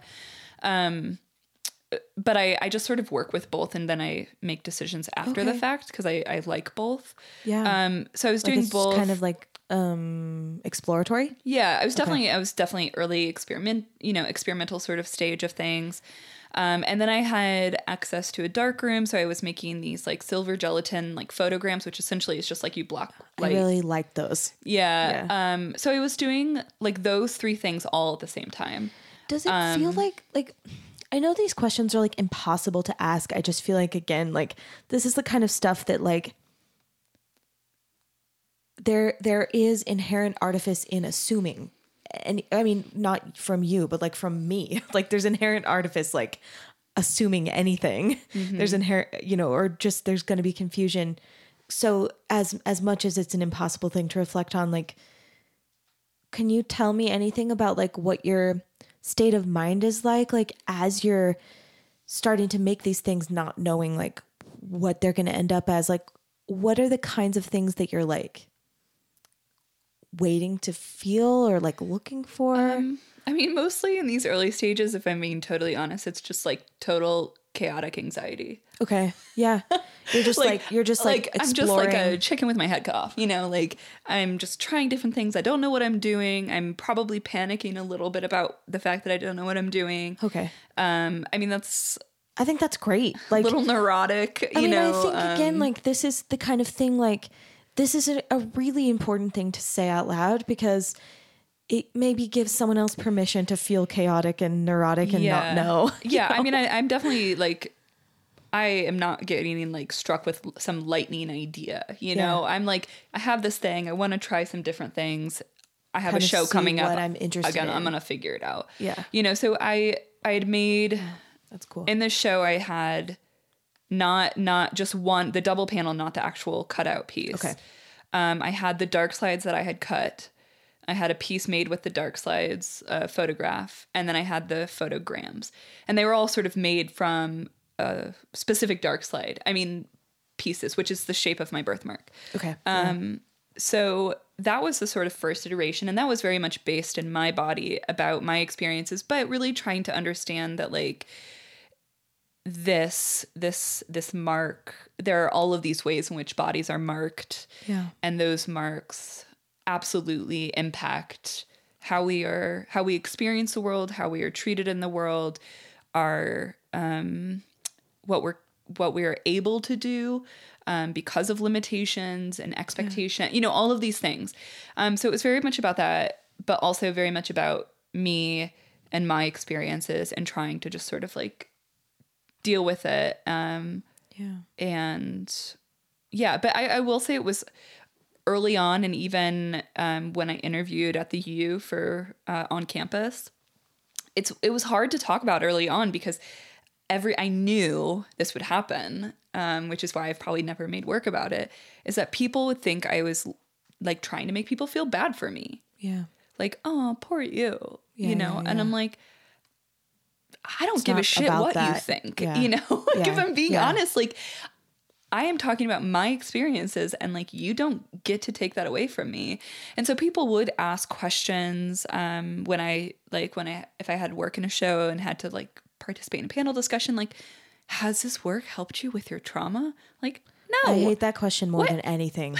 No. Yeah. I'm not trying, like, yes, this is like coming from a place of trauma, and maybe it could be seen as like re-traumatizing in some ways, but like, I mean, for me, it wasn't, which I don't recommend people make work that re-traumatizes them. Yeah. But no, it's not helping me cope. It's not helping me. It's if anything, it's just giving me an opportunity to deal with it. And to engage with like how other people, how these experiences are not unique to me. Yeah. Like this particular experience is perhaps this is unique is like to the me. thing that you can talk about because it's your experience, but right. But I'm attributing that to the ways in which all women have probably experienced various forms of assault, verbally, physically, whatever. Yeah. All people, so I think like I see these things like sort of transcending like myself into something. It's just it's an entry point. Yeah. And I think, I start from a personal place and hope that it becomes, I don't know about universal, but much broad, more open. Yeah. A little bit more broad. So, it started from there, and, and then, when I got the job out here, that's when all the landscape stuff started to come in. And that really is what sort of shifted I don't know that it shifted the direction, but it changed the scope of the work. And so in fact, to the point where like I am now putting a cutoff on my work on Marked, and I'm making new work that I'm calling something else. Yeah. Because at some point it's like transitioned into something else, which is what happens. And like one question that I feel like a lot of people ask students and otherwise, like, when do you know one project in and another one starts? Like, I never know until somebody else is like, this is about that. And I'm like, oh, you're right. It's not. Yeah. That's about something else. Yeah. So I'm sort of there now. And I think, there's work in Marked that probably could be moved into a different project. But the reality is like, I thought about it in this way and I'm going to leave it. So yeah, I think in terms of like what medium I'm using, if I'm using, really analog processes or bodysuits you made, like, yeah. I mean, had you done anything like that before? Okay, so no, yes and no. I had none of my work online would suggest. Yeah, but in I was looking. Yeah, I was in undergrad, like, is this new? And grad school, I did. So in undergrad, I did a series where I would like rent stuff from the theater department, and I did all these like weird costuming, like tableau things that were often like very involved and performative. And I didn't really necessarily make any of the things. I did make some things, like, yeah, but most of it, like I would paint things to put in the set and whatever. Right. And then in grad school, I did full installations where I like built a room and I would change the wall color and I would perform in the room. But it always felt a little too contrived. Okay. Which is interesting. Yeah. That I feel that I still feel that way. Like it was almost like too much. But like not, it was like too contrived without any absurdity. It wasn't like, okay. Yeah. It was just like a little too, I don't know, contrived. Yeah. That's the only word I can. What do you mean like performed in the room? Like I did an installation where I built this room. I mean, it was really 2 walls. It was probably like the size, like 2 8-foot walls. Okay. 8 feet high, 8 feet wide.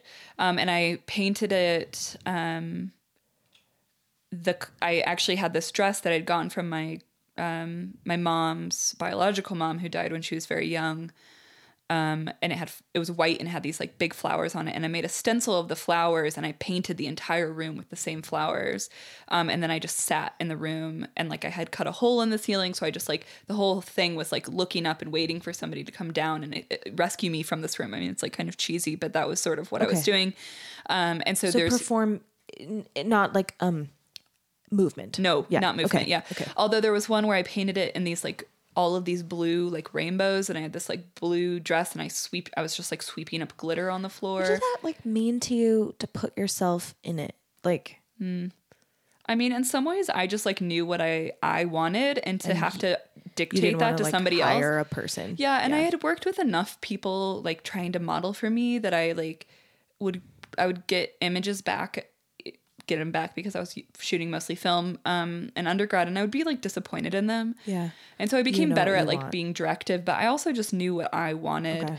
I also think like a lot of my work stems from a personal sort of place and experience, like everyone's work does in some way. Yeah. And so it was easy to do that. I do think only in Marked did I really come to terms with why it had to be me, which is pretty obvious in this case.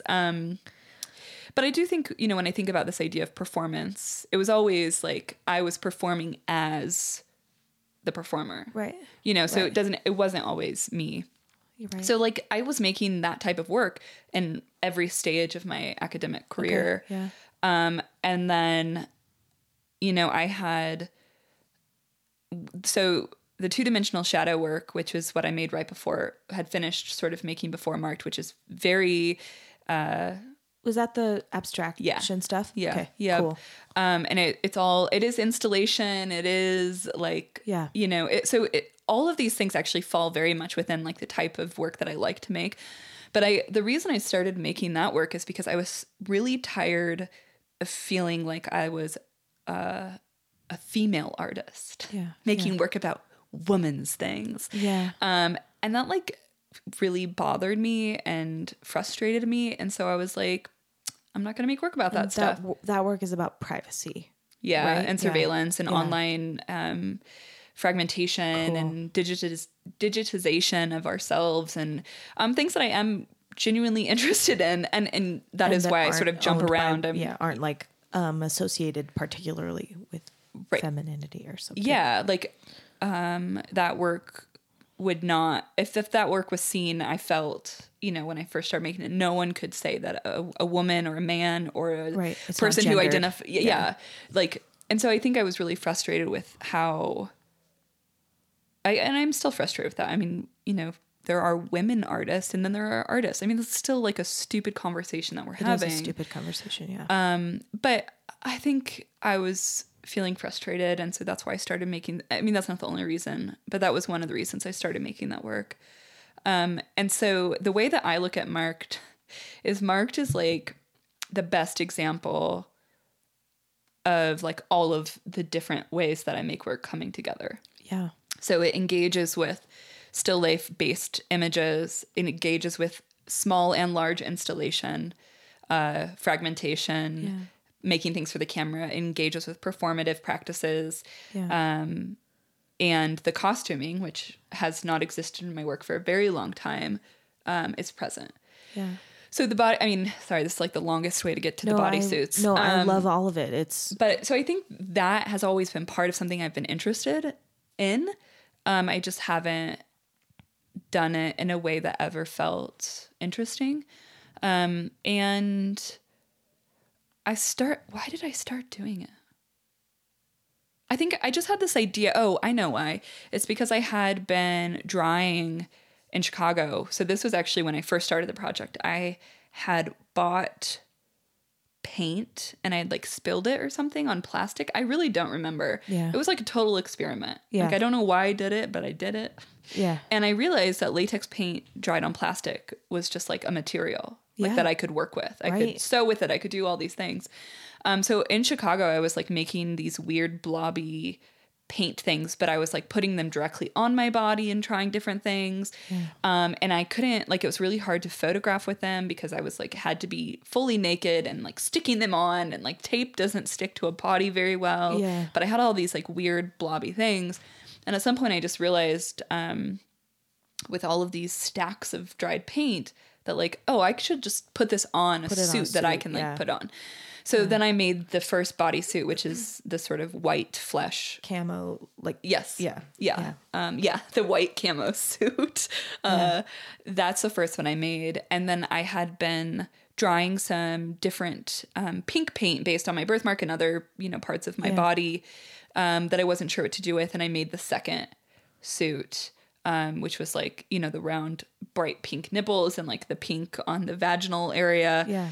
So those two I made around like the exact same time. And then more recently, I've made another version of the pink one, which I wear with a clay pigeon bikini that I've made and I perform in the desert. So, I think, that interest has always been present for me. It's just a matter of like, I got there very slowly because I think I felt like it was, I don't know, over the top, or, I don't quite know. But it's like so hard to find a line between like something's meaningful to you, but you're not sure if like the meaning has been fully translated into the thing. Yeah. Or if like some of it is just living in like your own understanding. And like knowing the point at which the meaning has like sufficiently like found itself in the work. Yeah. And I think at first it's always like, for me at least it's like a little bit of a bad idea, a little bit cheesy, like over the top, but like not in a good way. So I think I often am trying to like figure out like, why am I interested in this so that it doesn't do those things, so that it actually is meaningful. Right. Like, but I love this. I love that this is a question that I ask my guests a lot. Like, what is the process between like, do you have an idea and then you make a thing? Do you make a thing and then kind of be like, actually, I think this is what it means? And I feel like a lot of times people assume that these things are somewhat linear. And in my experience, they're not at all. No, my God, no. And I feel I'm relating a lot to what you're saying of just like, I'm figuring it out as I go. Like I have a feeling that I'm kind of following, and and for me, like some of the things, like, you know, when I'm sitting down to write, sometimes it is very chaotic. I'm just like waiting for something to kind of like pique my interest. And then I might follow that branch for a long time. It might turn into something totally different, or I might just develop it and I can trace it back. Right. Or I might just be like, but this was bad. Yeah, no, totally. Yeah. I think I'm somewhere between, like, if those are the two sort of like types of processes, right? You have an idea, you do something, or you work intuitively. I am always bouncing back and forth. Yeah. And not quite knowing, like, maybe. Yeah. I mean, what's going to be what. Yeah. And I think, you know, like Marked particularly, like the first 6 months of it, I was like just doing all these experiments with a 4x5 camera because I was trying to figure out this in camera like masking and laser cutting. And I mean, I have stacks and stacks of 4x5 film that I will never show anyone. Yeah. Either, I mean, not because they're bad exposure, so it's just not interesting images, but it's all around the beginning of Marked. So it's like I very much am like not somebody who shows everything. Like I show like the few things that I'm actually interested in. That doesn't mean that there are like mounds of other horrible examples of things that I was trying to do in relation to an idea or a thought or a line of inquiry, you know. So I have like maybe 2 more questions like in this like specifically. I'm thinking particularly about like 3 things. One, the standing in the desert with the green. Like I'm curious, like how, like whether you had an idea of like what you were going for, or whether you were taking a bunch of pictures and then looking at them later. Like, cause you know, at least the way I saw it on, I think your website, there's like 2 moving images, right? Or one still and one moving. Yeah. So the green screen stuff, a lot of that is from a video piece. Right. And so they're just stills. So that's why there's multiple. Oh, okay. So which I'm only saying because it makes it easier to sort of like make a sequence or a triptych of them, because I can very clearly like say time. Like this. Did you want, like, I mean, this is like, maybe this is even too specific of a question, but like with the green, there was like one where it was like mostly covering up your whole body, and then like it just like shows for like a second. Like, was that purposeful? I mean, some of that I don't have total control of. That's like some of the happy accident stuff, like that you hope happens, right? Yeah. And the wind, thank God for wind. The wind sort of did that, but I think, you know, in general, the green screen for me, the reason I did not green screen it out in this case is and this is something I still think about a lot, and I still use the green screen. Is like the green screen can be a form of erasure. Right? Like you can put whatever you want on it. So like so in the same way that sort of camo white person bodysuit blends me into the desert, the green screen can also blend me in. It can also take you out of it. Yeah. So I began thinking about how the green screen has this ability to erase or to add. Right. And so it became this sort of way of oscillating between visibility and invisibility. And really, you know, at the time and continue to think about this, I was thinking about the way in which a gendered body, a white gendered body, can be both visible and invisible, because whiteness is a privilege, but being gendered can make you hyper visible. And so I was sort of thinking about that. And maybe, you know, those things don't have to exist in the desert, but it worked out that like I could blend into the desert as a way of sort of suggesting. And I think the other thing is, because I was thinking about the way in which I could blend into the desert, it also became the fact that then the desert just became a backdrop. And the desert is incredibly contentious, particularly where I go shoot, which is in the West Desert. The land use, who owns it, who manages it, who has access, who feels safe, like all of these things come into play. And I began thinking about, and now that's, you know, a line of inquiry that I think a lot about, is what that space represents. So in a way, like the green screen functions as a backdrop as much as the desert function as a backdrop for resource extraction, shooting guns, riding ATVs, whatever. And it's not even necessarily about being critical of those things. It's just acknowledging that like those things do not think about the land and the animals and the desert. It's just like it's negative. It's like it's a negative space. Yeah, it's just like it's a non-place. Yeah, yeah, right. And it is absolutely a place of serious complication and complexity in history. And so the green screen really became a way of sort of examining that and sort of pointing at that as like, this could be in my studio, because I do like a lot of the images and that you'll see that are on my website, for example, some of them are in the desert. Some of them are absolutely in my studio on a backdrop of the desert. Yeah. So I will photograph the desert and then print it out large and then put it in my studio as a backdrop. Yeah. To sort of facilitate this conversation around like a simulated space and simulated space, a non-space that I think is absolutely has all of this history and contention. And, I mean, and some of the areas that I shoot in are, and that other people are shooting guns in, are ancestral go shoot land. So it's like there's this form of erasure that just exists. And so calling attention to that, but also trying to acknowledge my body in that. Like I am a white person in this space as well. Yeah. And understanding that complication. And trying to sort of be critical and self-aware of it. So I don't even know how we got there. No, you did exactly what I wanted you to do, which was just like reflect on your work. And then I think I kind of asked this already, but I want to just ask it again. And maybe you'll be like, I already answered this, and maybe you'll have a slightly different answer. But I also felt very curious about the images where you have like the glove and you're kind of like holding open a thing. Mm-hmm.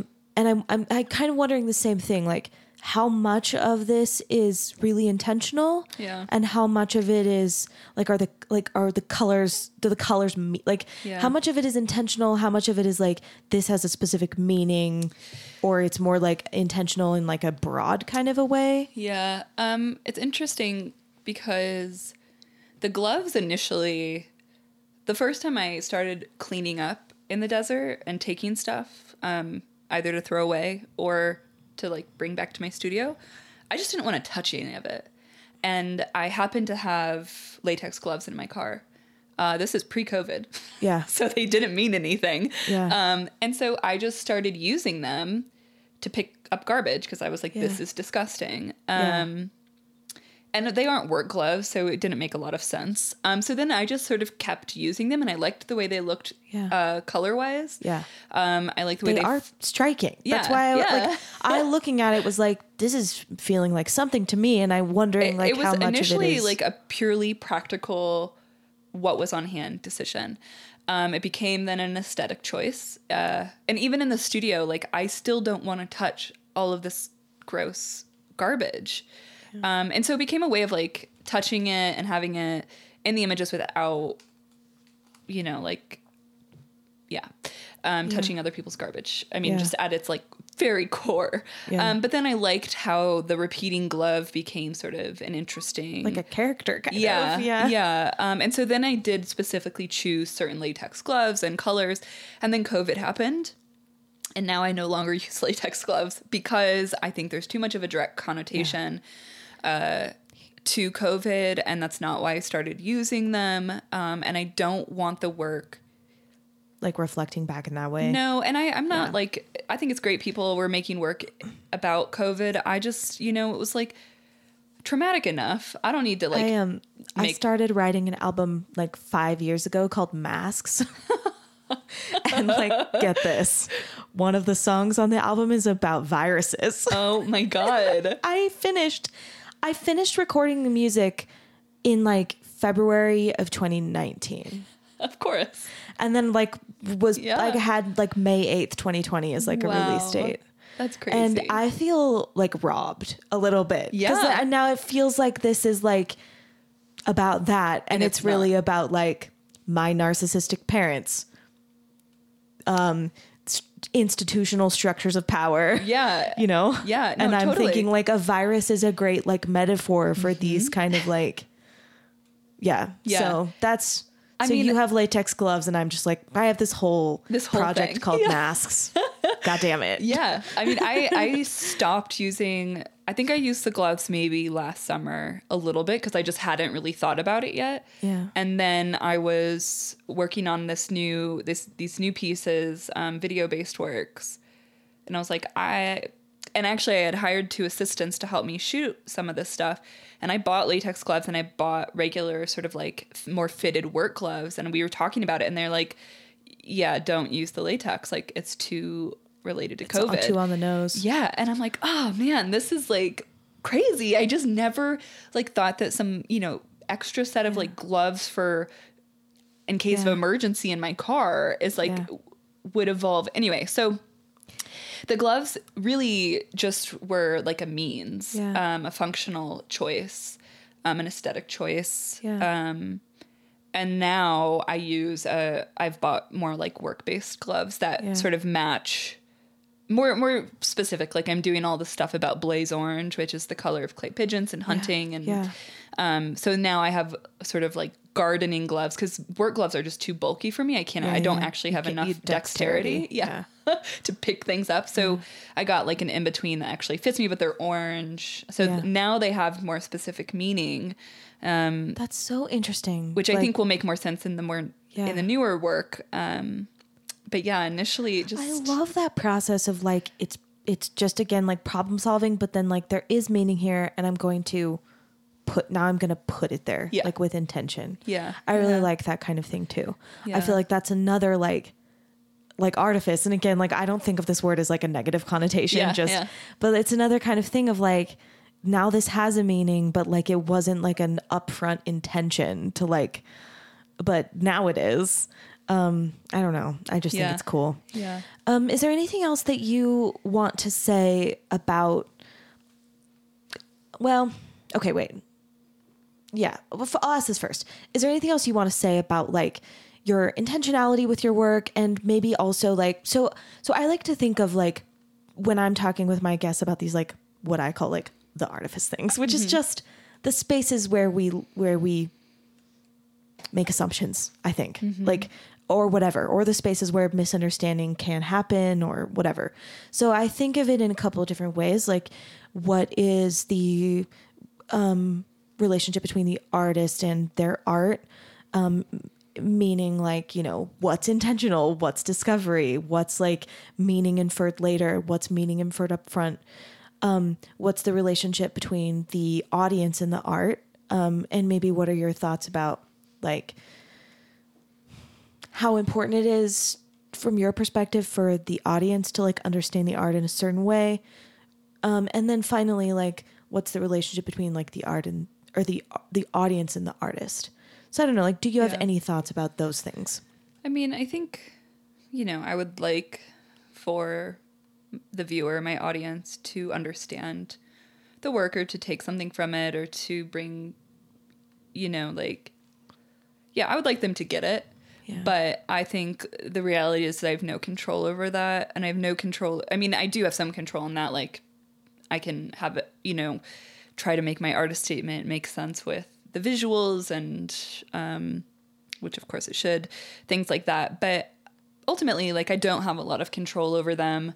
They're going to bring to the work whatever they've experienced. And that's going to impact how, because people just project themselves, onto everything. Yeah. So that's going to impact how they understand it and get it, and interpret it. And I think that's okay. Yeah. It's inevitable. Yeah. I think it is hard sometimes where, like, I've had experiences where somebody has like said something about like a word or a thing I've mentioned, and they're really stuck on it. And then they like give all these examples and I'm like, well, you've sort of missed the point. Yeah. And I think there are moments where you like stuff like that, where you just kind of have to be like, okay, well, you're just like, you don't get it, and that's okay. And I try to take something from that too. Like, why were they stuck on this? What didn't they get? How can I deal with that or avoid that in the future? Right. But I would like the audience to get something from it. I do like to make, aesthetically pleasing type of images. So I do like the idea of like sort of seducing the viewer in, pulling them in through certain visuals and color, and things that I think people are just like generally attracted to, and then having the sort of like rest of it be revealed to them after they spend more time with it. Right. I don't know that always works. Yeah. I get that. You know, but yeah, I would like the audience to understand what I'm trying to say or to spend time with it. But I think that's kind of, I mean, I don't think it's a big ask, but like, especially in terms of like video work, like people will ask, oh, is it going to be over 5 minutes? Cause like, I personally can't sit for more than 5 minutes. And I'm like, sounds like a personal problem. Yeah. Like, I think if you're not willing to, like, one thing I say to my students when we're talking about critique is we read through this list of different reasons for critique. And one of them is artwork demands to be interpreted. And I think like I can't control if you're unable to spend time with the work. I can't control if you don't want to sit because the video is 8 minutes and not 5 minutes. Yeah. Like I'm not gonna make my work fit within a mold to appease an incredibly social media, quick fix, validation based society. I'm just like not interested. Yeah. So if I'm going to make a 10-minute video because that's what it takes, like it's going to be a 10-minute video. And if you don't watch the whole thing, then like, sorry. Yeah. And then like, if you want to talk to me about it, that's fine. But like, if you come and you're like, I didn't really get this, it's like, it says you didn't watch the whole video. So I think it's like complicated, you know, like I can only do so much. I can hope that I'm making visual connections, and that my artist statement is supportive in a way that people are interested enough. Yeah. But I also recognize that like there are times where maybe the work's just not good enough or interesting enough or compelling enough. And that's something for me to think about. So, you know, I think it's complicated. Yes. All of these things are so complicated, and sometimes I get really wishy-washy with how I'm asking the question. Yeah. Because I'm just like, but it's not definitive. You know, it's like so subjective. That's like such a stereotypical thing to say. And it's unknowable. Like, some of these things are just not like, there just isn't an answer that's like, right. Or we just don't know, or like it's such a case by case. Well, and I think like, you know, okay, if you see a painting and if I see a painting and it looks like Basquiat and I'm like, that looks like Basquiat, like bad Basquiat. And then somebody else is like, oh my God, that painting is incredible. It's amazing. They don't even know who Basquiat is. Like, and then they are like, I'm going to buy that work. Like we have very different perspectives coming into this piece. Yeah. And understandings of not even just art history, but like taste and whatever it might be, you know, where like that person feels positive about it. And I'm like, this is like not good. Yes. This is not interesting to me. Yeah. So I just think, you know, like there's things like that happen. And there's no control over that. It happens in music to such a degree. Yeah. to such a staggering. Yeah. And that happens in my work. You know, I'm like giving this as an example, but like I'm sure there are people who feel the same way about my work who are just like, boring, stupid, you know, like all of these like, you know, lame adjectives that it's like whatever. Yeah. You just only have so much control. So yes, totally. Geez. Well, I think we've about done it here. Cool. I think I like had some other questions, but I forgot them. So that's okay. Okay. I mean, is there anything else that you wanted to say about creativity, about like the responsibility of the public to be creative, about the responsibility of art to do anything? Like, I mean, do you have anything else you'd like to say? I don't know. Put your kids in art classes. Yeah. Put yourself in art classes. Put yourself in art classes. Put yourself in like... Yeah. And honestly, it's never... Put yourself in Google. It's like... At the least. Use this thing called Google. We have this great thing called the internet. Yeah. I mean, it's never too late. I feel like people... I mean, to go back to what we talked about right at the beginning, I think, you know, people just like dig their heels in and like, this is it. You know, I'm this age and this is who I'm going to be for the rest of my life. And I think like... just be open and you can change at any point in time. Yeah. You know, like, could you leave a profession at 40 and totally change your life path? Yep. Yeah. You can. No one's, the only people telling you can't are you and probably most of society. But like, fuck them, you know? Yeah. Like, Yes. And also like, yeah, it's your life. Like, yeah. yes. Yeah. I remembered there was one other thing I wanted to ask you, which may or may not have an interesting answer, but I'm curious. I liked how you were talking about these two friends that you met when you just started college. The one friend that had like a poetic way about her, and the other friend that was, I think you maybe said she was kind of fierce in some way or something. Maybe you used fierce for your brother. Can't remember. But it applies to both. Seeing these people who just kind of, I don't know, feel kind of like one with their identity. And maybe I'm like, making some assumptions, but do you feel at this point that like currently you are one of those people too? Yeah, I'd like to think so. What does that like mean to you? I mean, I think it feels good because I think, it sounds like while we had very different experiences growing up and on a spectrum, of course, I think you probably can relate to like when you feel like you have to be a specific person and then you recognize all the ways in which you don't fit within that mold. Yeah. And then you evolve and become somebody else. Like at this point, like I feel good about who I am. I feel good about who I could become. Yeah. And I'm happy and I'm not ashamed of like where I came from or who I was. And, I don't agree with a lot of the beliefs that I had at one point in my life, but I think that's okay. Yeah. And I think that's, I feel good about that. Yeah. Cool. So yeah. That's great. Yeah. Okay. I always ask everybody at the end on this particular day, what's your dream collaboration or just like anyone you'd like to work with, or it could also be a collaboration like with a space, if you like to work alone, like is there anywhere you'd like to work or just, what's a dream collaboration? And it's a loose word. I